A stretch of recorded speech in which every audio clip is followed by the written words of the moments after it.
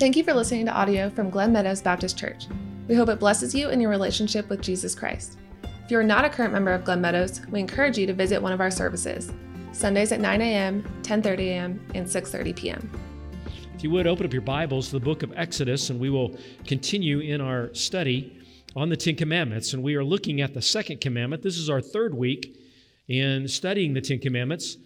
And the Ten Commandments, we've talked about some unique characteristics of the Ten Commandments. It doesn't call them commandments right here in this passage or in Deuteronomy where it's listed out, but it's called the words of God. And oftentimes we refer to the Ten Commandments as the Decalogue, and log means words, logos. Logical means words or reasoning, and it's the very reasoning of God. How God speaks, and it is the 10 spoken words of God, as if to say, this is the foundation of the character and the commandments that the Lord wants us to follow. It's very appropriate to call it the Ten Commandments. I'm just telling you what it says about the Decalogue, or the very sayings of God. This is the 10 sayings of God, and it's just unique in all that it does. I also want you to know that you and I come to the Lord on the same basis. There isn't anyone in this room better than anyone else, right? We all fall short of the glory of God. But also I want you to understand, and you must know, that you are responsible for your own soul. No, I'm not responsible for your soul, other than I've been given a responsibility to shepherd in a way, but you alone, we'll look at this in a minute in more detail, you alone are responsible to hear from God on your own. Sometimes people see religious people, buildings, institution as they in and of themselves have an authority that God never really gave them, but by the nature of the subject, it's easy to be misused. Do you understand what I'm saying? Someone who stands up in front of other people and holds a Bible, and many people just sit back and go, well, tell me what I'm supposed to believe. I'm not that guy. I'm not going to tell you what you're supposed to believe. I'm going to show you what God's Word says, and it's up to you to make a decision. We are individually the priesthood of the believers, right? We make up the priesthood of the believers. So I can't think for you. I can't respond for you. I can't obey for you. I can't do the research. I can't even understand it for you. All I can do is take what God has spoken and then present it. Is that right? Does that make sense? So don't say this is the truth because Brother Max says it. Don't say that. Although I hope that's a true statement. But what you and I say is we say, look, this is what God's Word says, and not any institution, not any individual, but God Himself has spoken. That's why we call that the Ten Commandments, or the Decalogue, the 10 words of God. And that's where we are. So in the first commandment, we clearly saw that we are to worship the Lord God Almighty. In fact, the first commandment is who we worship, the who of worship. Today, we are going to be looking at the way of worship. And here is the second commandment. It says, verse 4 of Exodus chapter 20, do not make an idol for yourself, whether in the shape of anything in the heavens above or on the earth below, or in the waters under the earth. You must not bow down to them or worship them. For I, the Lord your God, am a jealous God. Here's how jealous He is. Punishing the children for the father's sins to the third and fourth generations of those who hate me, but showing faithful love. Let me pause right there.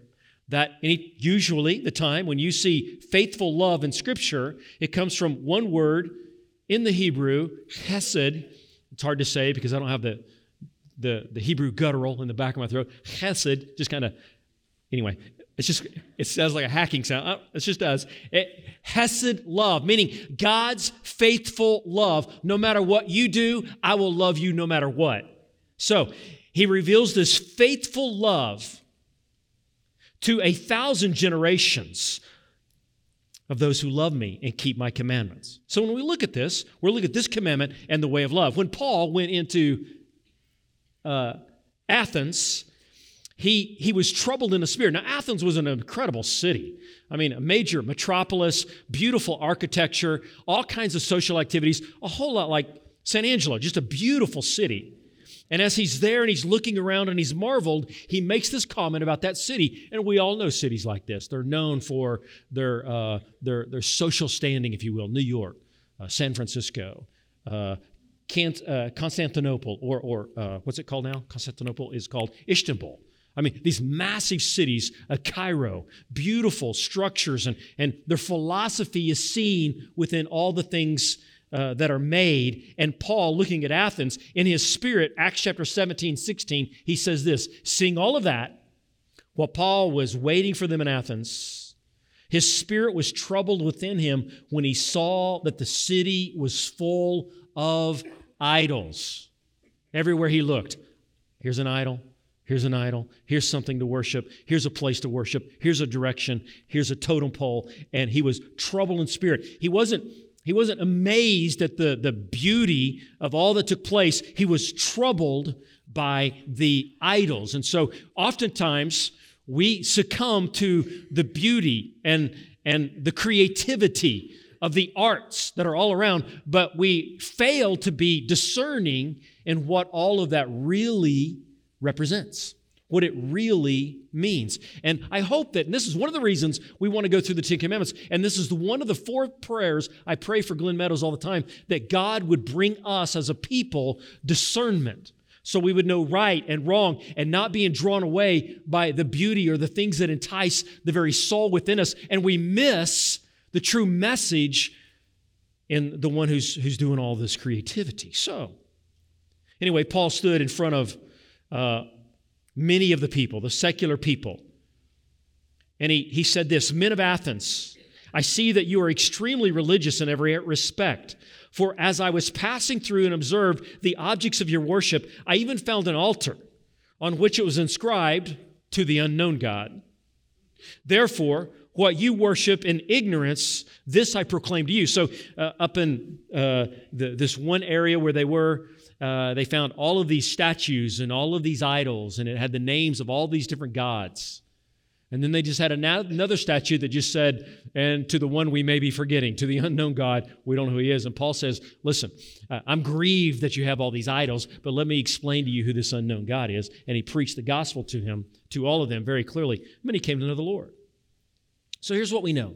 According to this verse 4, second commandment, we are not to make images to represent God in any form. Okay? We are not to make images in any way to God in any form whatsoever. And we are not to worship images of any kind. So we're not to make them, and we're not to observe them. Now, that doesn't mean a church, we don't have any pictures or anything in here. And some churches are against any kind of picture, any kind of symbol of religious worship. And I don't think that's the case. I don't think this is prohibiting us from having any kind of symbols. I don't think that at all.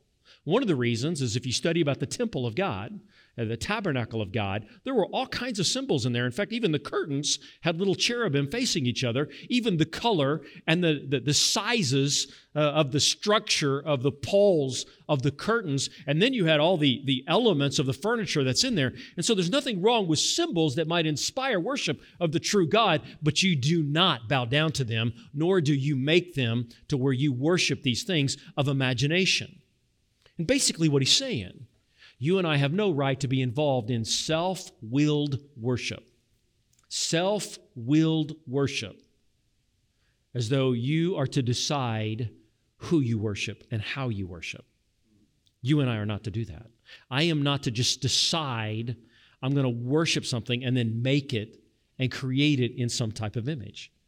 Self-willed worship, it doesn't mean there's not any type of architecture or pictures of a cross, or maybe a scene in Golgotha, or Gethsemane, or a scene of David killing Goliath. No, there's nothing wrong with that. But to worship it is very wrong. So we're not to be involved. This command opposes any self-guided worship, not the things that bring distraction, that capture our attention, But our worship is to experience God directly. I mean, think about it. Do we want something man-made, or do we want to worship God who has revealed himself perfectly through the spoken word?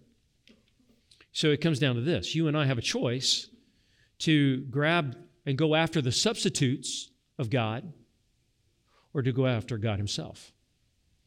I mean, I love my wife, but I don't go around and just think, man, you got a beautiful hairbrush.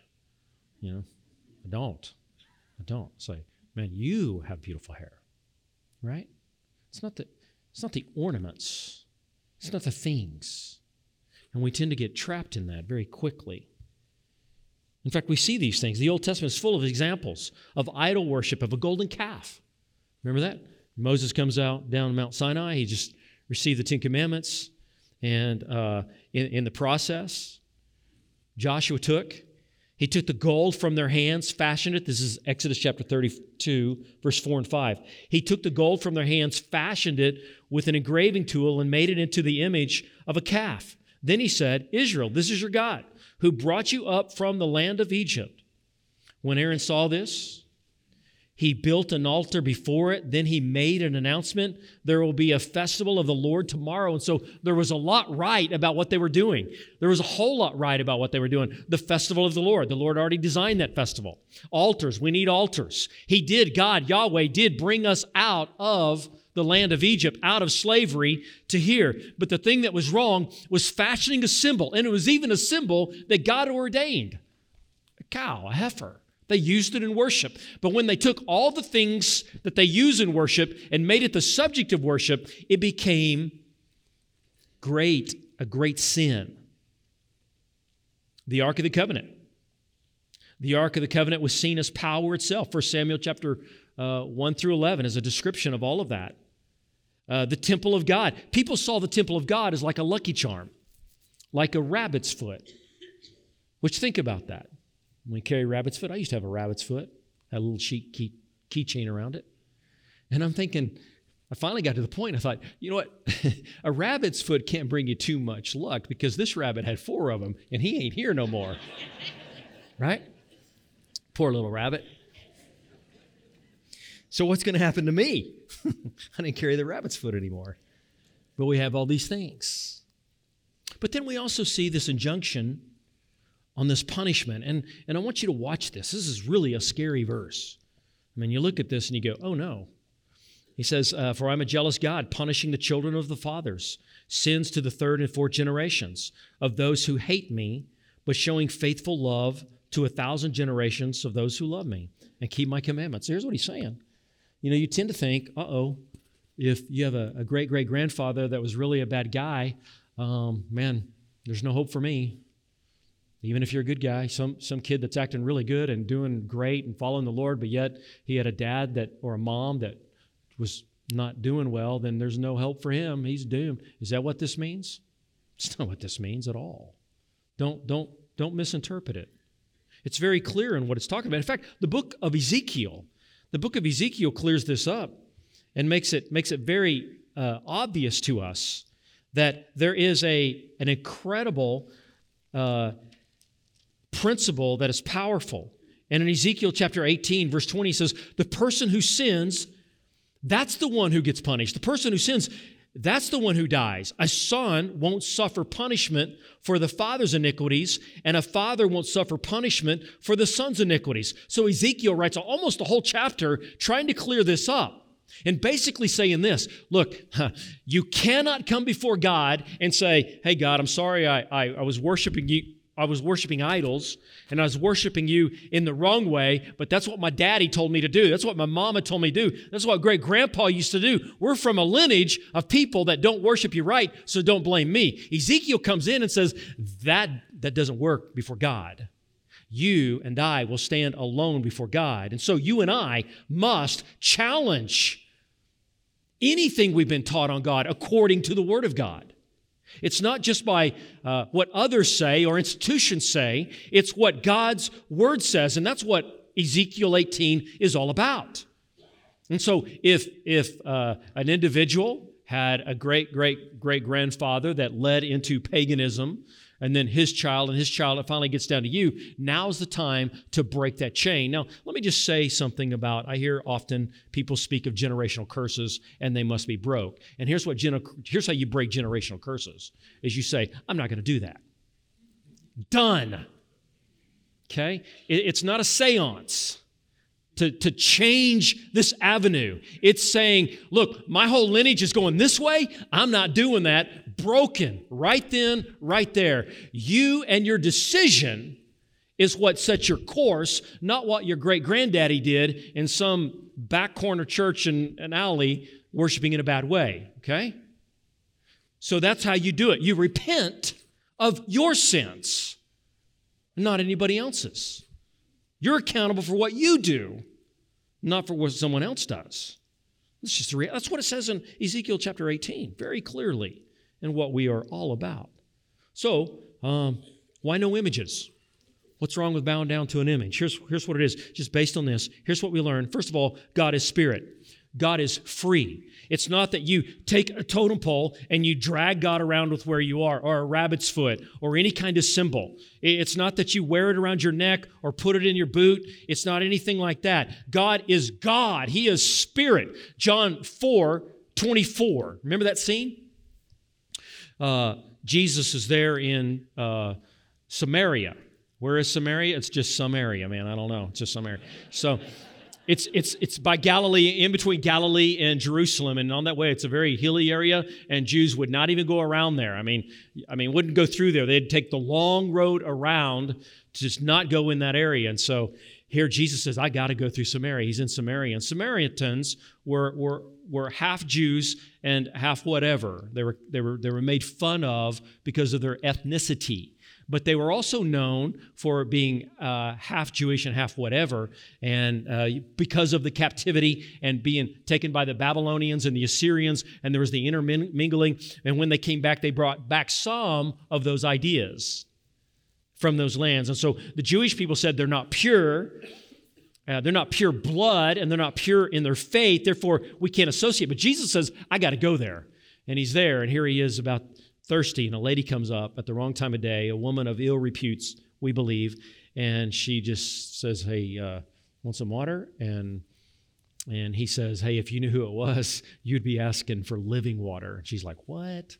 And then they get into this conversation, and then she says, she goes from sir to Lord to prophet, and Jesus, you're somebody special. And then she starts feeling conviction, and she says this, hey, I can't go to Jerusalem to worship because I'm a half-breed. That's what she says. I'm Samaritan. And I can't go to Mount Gerizim where the Samaritans worship because I'm a woman. So, hey, don't preach at me. I can't do either. And then he says this. He says, listen, God is spirit. Not God is a spirit. God is spirit, meaning he has no form. He has no place. He has no proximity. He is everywhere at once. He is not relegated to one locale ever. And so you can make excuses that you can't go there to Mount Gerizim or you can't go down to Jerusalem, but I'm telling you, God is spirit. And so he's not anything or anyway, he's not a being that you can bring down to an image or a totem pole. And those that make God an image, they are flying in the face of the very nature and character of God. That's why you can't have an image. Also, because God is jealous. By his being and who he is and all of his attributes, declares that there is no one like him. They call it the aseity of God or the otherness of God. There is no one else. There is nothing else except God. God, by definition, in and of himself, and this is an understatement, is unique. There's no one like him. No one can do what he does. No one thinks like he thinks. No one moves. No one has the power that he has. And for me to bow down to something else fuels the jealousy of God going, That's nonsense. Also, this is interesting. Believing comes from hearing, not from seeing. Believing comes from hearing, not from seeing. Or believing comes from sound, not from the vision. And we see this very, very clear. In the Bible, especially on this side of heaven, we see by hearing. You hear the sound of words, but you see no form. Deuteronomy chapter 4, verse 2, he speaks of how we got the Ten Commandments was clear that God was not in any location and you didn't see a form, but you heard the voice. And then Moses comes down and explains that to all the people. When they're saying, what is he like? Your face is glowing like white. And he said, I never saw him. I didn't see him, but I heard him. Now listen, we will never apologize for being word-centered, right? And not anything else. It is the Word of God that directs us and gives us the definition of who God is. Also, it is the Word of God that teaches us how to worship, why we worship, when we worship, which is all the time. And it's just so powerful when we look at these things that it is faith cometh by hearing and hearing of the Word of God. It's not visual. In fact, many of the cults, I would say all of them, but there may be one that I don't know of, there are many that I don't know of, but I'm just saying, well, you know what I mean. So I would say all, but many started off with a vision, a physical vision of a being that told them things. Did you know that? From Joseph Smith to Russell, Wierwille, all these individuals, they saw something and they went after it. And when they saw, they heard these voices. If you teach everybody what I teach you, then I'll teach you what I've taught no man since the very first century. And you're like, that's an apostle. No, he's not. You know, I've got these golden tablets and nobody can read them, but I've got special glasses and there is an angel that led me to this and here it is.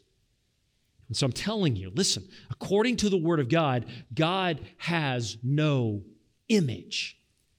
I mean, think about it. If He's all powerful and everywhere at once, how can you? You can't. And so when you do that, you put God in a box or you put Him in a physical being inside a body, then you have just distorted the very image of God. And when actually He says, it's not what you see, but it's the Word of God that directs us also. So many people will do this. They'll say, look, I know that this image isn't God, but it just helps me pray and it helps me visualize. And the bottom line is that you don't need a mediator. Right? You don't need an in-between. You've got the Lord God Almighty, and He is invisible, and He speaks through His Word, and you don't need a physical image. You don't need a mediator. You don't need an in-between. You know why? Because the Lord Jesus Christ is that. He says, when you've seen me, you've seen the Father. In the beginning was the Word, and the Word was with God, and the Word was God. And then verse 14 says, and we beheld His glory. The glory is the only begotten from the Father. Verse 14 of John chapter 1. Read John chapter 1 through John chapter 14. In fact, read all of John. It's a kick. It's fantastic. And it explains that Jesus is the exact image of the invisible God. And this is who we go to. He's the mediator. Also, here's another incredible point, that we don't use idols or we don't use images. Here's why. And Scott read it this morning. I love it, and it happens all the time. Scott knows what we're going to be going over Sunday morning, and he prays, and God gives him passages. But man, that passage that he read in 1 John nails this point. It's interesting, oftentimes, when we talk about pure worship, then we end up talking about pure love for one another. And that the only way to see that we know the invisible God is when we love those we can see. And so here's the point. We are the image of God. Okay. God doesn't have an image other than we are created in His image. We are, this may not be good grammar. I don't know, it might be. I'm going to say it anyway. We're imagers. Is that a word? Yeah, it just is. I just made it up. We are imagers.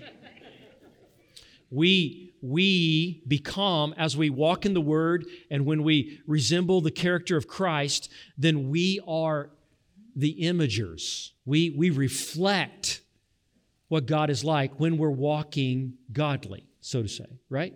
So the Lord God said, let us make man in our image. And He made man. He made them male and female. He made man in His image. So for us to come up with any kind of form or fashion of the Lord God Almighty is just wrong. One of the reasons, I mean, the other four are fantastic, but this one is, hey, we are the image. Not that we bow down to one another, but we reflect the very glory of God. But when you exchange the living, true God for an image, you not only face judgment, but more importantly, you miss out on what God really wants to do in your life. Now, we're a lot more sophisticated in our country, right? We don't carry around gods on little carts. Very few of us have I hope none of us, have little corners of our room that's dedicated to an idol. I don't think we have that. But yet we do still battle with idols. So whatever you think about most, it's probably your idol. Whatever you think about most. By the way, did you hear that Dak Prescott got traded to Miami? Yeah, I didn't hear that either. But that made you take a breath, didn't it? You just, it's a game, right? And not to pick on the Super Bowl, I'm going to go to a Super Bowl party, and I think I have a favorite team. I think I do. And I'm going to watch it. But then there's sports, there's money, there's items, there's symbols of money, there's people. People get involved in worshiping one another. When you let someone else's opinion of you shape you have just made an idol out of someone else. Some call it spousal worship. It's where one spouse really loves to serve and the other spouse really loves themselves, and what they both have in common is the same God. It's a problem. So idol worship is very active in America.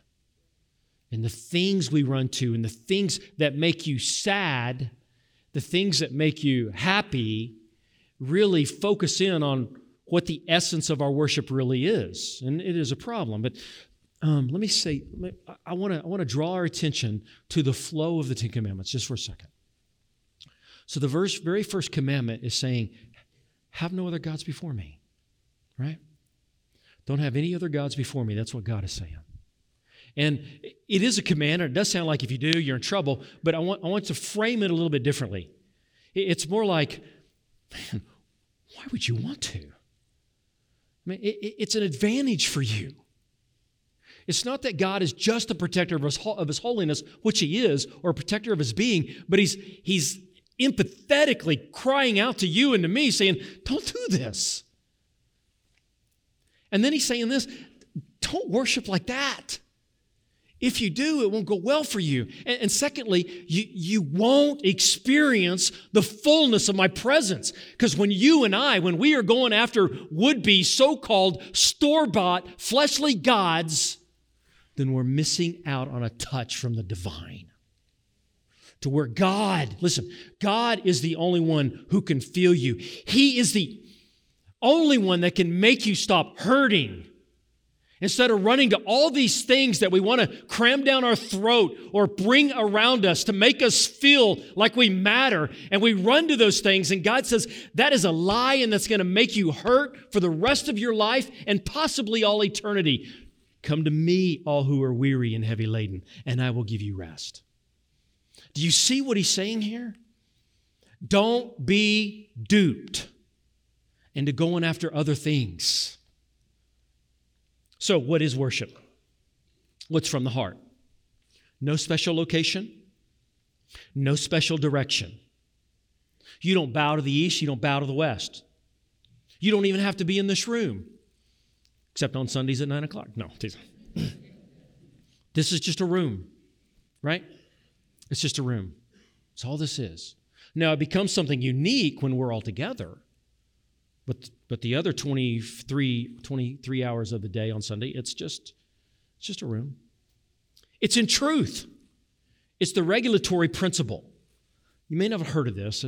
It's spoken of it's just spoken of a lot. The regulatory principle basically says we are regulated by Scripture, not by our feelings when it comes to worship. In other words, we are driven by God's voice, not by the achings within our own heart. And also we know that it's for His glory and not for our glory. And here's what we mean by all of these three things. So if what we do in this room and we do collective worship, now there's private worship, that's unique. There's corporate worship, that's unique. But in corporate worship, it's from our hearts, not a location. It's for the truth that's driven by the Word of God. And it's for His glory, it's worship-based, Spirit-led. And so it means this. So worship is more than a song, right? Worship is much more than a song.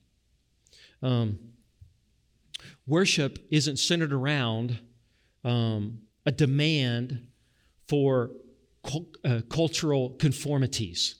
Here's what I mean by that. So it's not worship if we're all dressed casual. It's not worship if we're all dressed in ties. That doesn't make it worship. Some say they can't worship unless they're on the beach. I do think there's something to that. However, or they say I can't worship unless I got to be in a deer stand. That's where I really worship God. So it's not conformed to style. You know what? It doesn't have to be on Sunday morning that we corporately worship. We do it traditionally because that's the day that Jesus rose from the dead, not because it's the Sabbath. We'll get to that in a couple weeks. But we do it because our forefathers, and the very beginning, they began to worship on the first day of the week, the day that Jesus rose from the dead. But that's not necessarily worship. It's not about things. It's not about style of music, right? Would you agree with that? I'll be honest, it's hard for me to really get into worship when it's another style. It is. Go to China and go worship with them, and you hear these strange sounds, and they sing in a different way, and you go, you know what? It's not about what instruments are being played or the tone, and all of a sudden, your eyes begin to see the beauty of the integrity of their worship driven by the Word in the Spirit, and it's just fantastic. So if you believe that your worship has to be with a certain style of music or with certain people, specifically certain people, then it's a problem. There's a guy by the name of Redman. I forgot his first name. What's his first name? Matt Redman. And so Matt Redman wrote a song called We're Returning to the Heart of Worship. So the song goes back to the 90s, born from a period of apathy within his church. And the name of this church was Soul Survivor in England.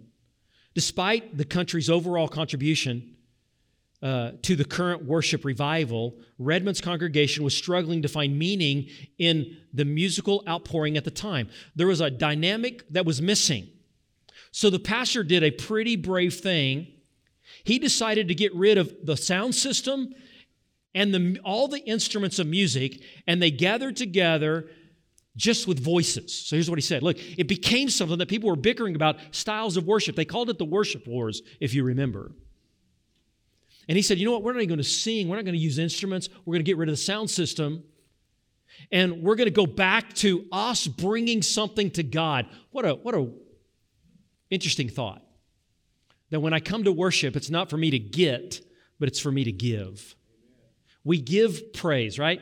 We give thanks. We give adoration. We give worship. We take our heart and focus it on Him and not all the other junk that invades our life. And so they went through a season of just saying, listen, I think we've misused instrumentation and we've turned it into something that it's not supposed to be. So let's get rid of the whole thing. And they did. They kicked it out. And they just came together and they worshiped just in unique forms and unique fashions. And so before long, he says, we introduced the musicians and the sound system, and as we gained a new perspective about worship, that it's all about Jesus and not about us. And then he wrote this song. And he just clearly says, when the music fades and all is stripped away, and I simply come, longing just to bring something that's of worth that will bless your heart, not our heart. Isn't that interesting? And then he says, I'm coming back to the heart of worship, and it's all about you, not about me, not about us. But yet we begin to, oftentimes, I'm guilty of this too, we idolize styles. We'll go visit a church and we'll go, nah, that just didn't No, wind wasn't blowing right in there. Preacher didn't say, he went way too long. Sorry. We have all these things. Brace yourself. Someone once said, Sunday morning attendance tells us how popular the preacher is. Prayer meeting tells us how popular God is. Right? I've heard lots of stories. Heard the story of a guy who's a phenomenal speaker, massive church. And he talked about how he ran into Celine Dion the night before because she did a concert and they happened to be eating at the same restaurant. She came over and said, hey, I've seen you on TV. He goes, yeah. And he told the congregation, he said, listen. And I invited her to church, and guess what? She's here right now, Celine Dion. Miss Celine, come on out. And everybody stood up, started clapping and applauding and tears and lighters coming out and everything. And then he said, I need to tell you, I just lied to you. She's not coming out. But why didn't you get that excited to meet with Jesus? Can you tell me that one? Should there be excitement about meeting with Jesus when we gather together? Should be. Should be a lot. I remember one time, I just so happened to run into a friend, and he's fairly well known as a speaker in our country, as a Christian leader. And I said, hey, what are you doing? He said, I'm not doing anything. I said, hey, you want to come speak this Sunday? And he said, no, I can't. I said, how about Sunday night? He said, I'd love to. And I thought about it, and I just didn't tell anybody. Coming Sunday night. Didn't tell anybody. And he shows up. And it was great, because he's really, really wise and very godly man. And it was really great. And I remember getting a bunch of bad emails because I didn't let everybody know ahead of time. And I just said, well, there was actually a reason for that. There just was a reason for that. I think it reveals something, and it was something in my heart too. I wasn't just pointing fingers. I'm saying, you know what, it seems like we've grown accustomed to celebrity worship. It's got to be the right feel. It's got to be the right thing. There's a guy I know, and he writes some really, really good music. He wrote a song called Clear the Stage. It says, clear the stage. It's talking about church. Clear the stage and set the sound and lights ablaze, if that's a measure that it takes to crush your idols. Chuck the pews and all the decorations too, until the congregation is few, then have revival. Tell your friends that this is where the party ends until you're broken for your sins and you can't be social. Seek the Lord and wait for what He has in store, and know that great is your reward, and just be hopeful. Because you can sing all you want to. Yes, you can sing all you want to. You can sing all you want to, but don't get me wrong, worship is more than a song.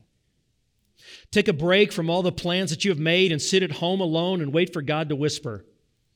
Beg Him, please, to open up His mouth and speak, and pray for real upon your knees until they blister. Shine the light on every corner of your life until the pride and the lust and the lies are in the open. Read the Word and put to test the things you've heard until your heart and soul are stirred and rocked and broken. Because you can sing all you want to. Yeah, you can sing all you want to. You can sing all you want to, but worship is more than a song. Listen to this. Anything I put before God is an idol. Anything I want with all of my heart is an idol. Can I repeat that? Anything I want with all my heart is an idol. You say, that's not, no, listen. He says, love me with all your heart. Anything I want with all my heart is an idol. Also, anything I can't stop thinking about is an idol.